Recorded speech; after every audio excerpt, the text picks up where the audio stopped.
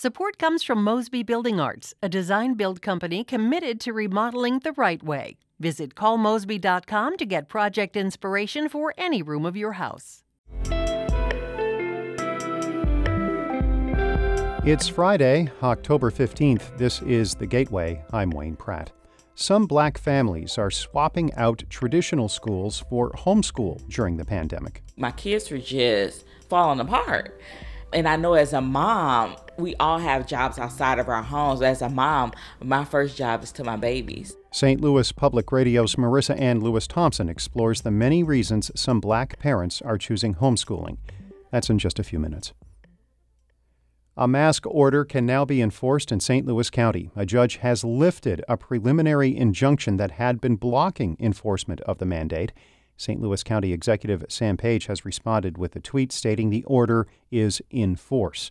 He added the focus has always been to protect lives and livelihoods. This ruling means an order issued last month replaces a previous mandate from July, and so the preliminary injunction on that initial mask regulation does not apply.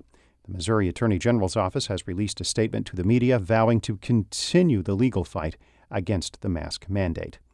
The University of Missouri St. Louis is following the county's lead on masks, even though a system-wide mandate will expire tomorrow. UM officials will then request people wear face coverings inside and socially distance when possible, but UMSL officials say they will keep a mask mandate in accordance with guidance from St. Louis County. Today is the deadline for 3,600 St. Louis Public Schools employees to be fully vaccinated against COVID-19.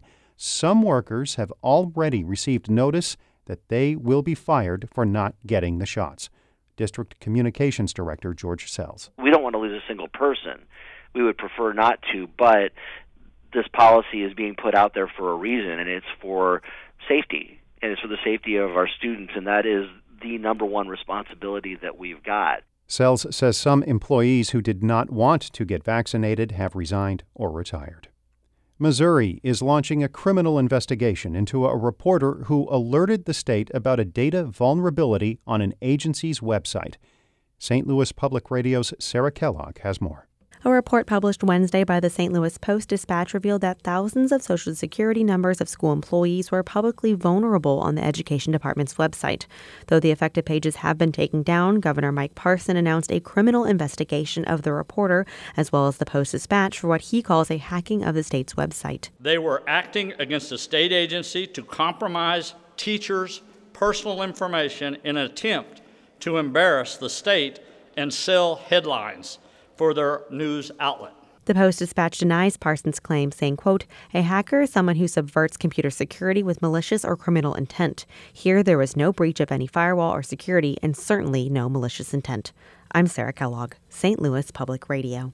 The St. Louis Cardinals are looking for a new manager. The team has fired Mike Shildt roughly 1 week after losing the National League wildcard game to the Los Angeles Dodgers. Baseball operations president John Mozeliak says philosophical differences led to the decision, but he's not providing more specifics. This is not a reflection simply on wins and losses, right? It's not simply a question of were you happy with how the game was managed. It really was more at a higher level of where we saw the team going and where we wanted it to go. Shildt spent parts of 4 seasons as manager. He guided the Cardinals this year to a franchise record 17-game winning streak and was the 2019 National League Manager of the Year. Shildt had been with the organization since 2004. This is the final day of our fall member campaign. Your support keeps shows like The Gateway and We Live Here possible. Click donate at stlpr.org. The number of families ditching the traditional classroom in favor of homeschooling has doubled since the start of the pandemic.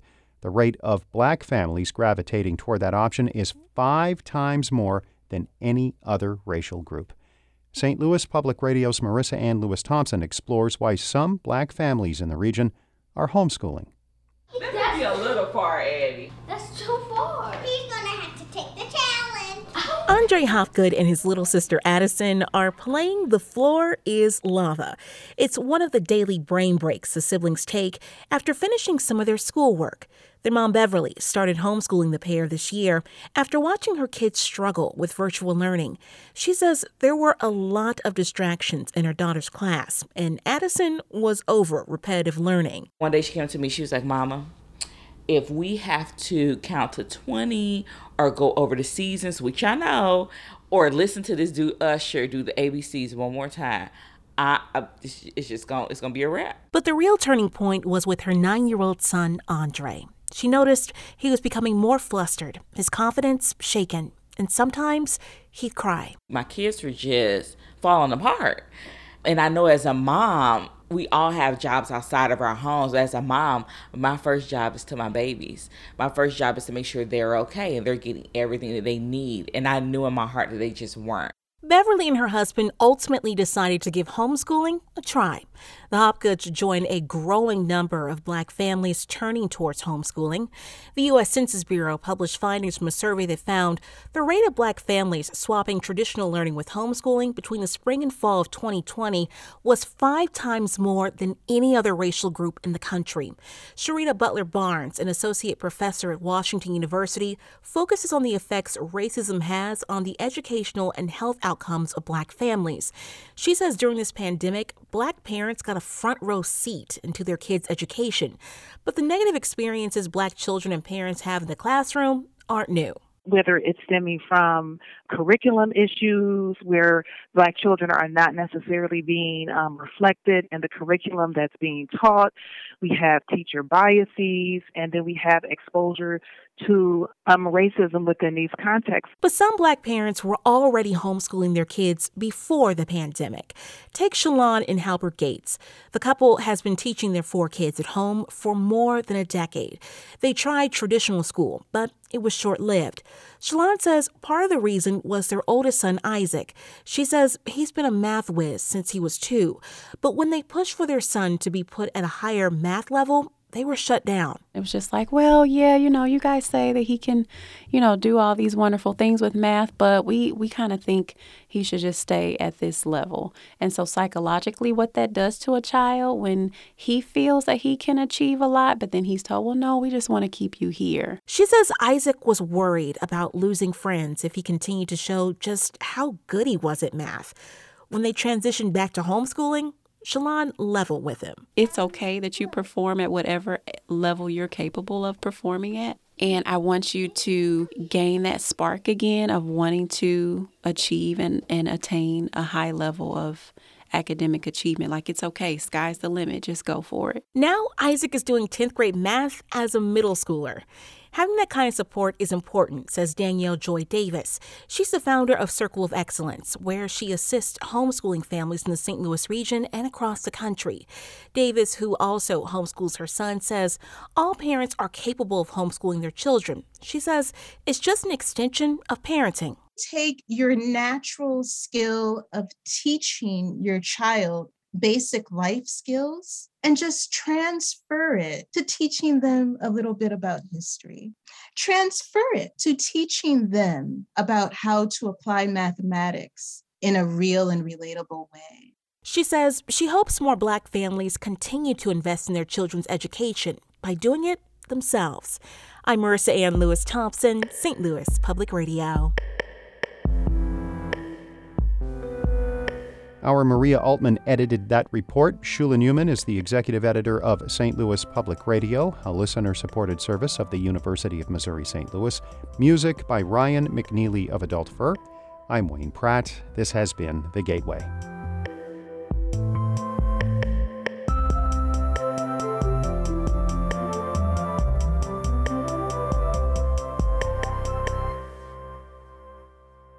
Support comes from Mosby Building Arts, a design-build company committed to remodeling the right way. Visit callmosby.com to get project inspiration for any room of your house.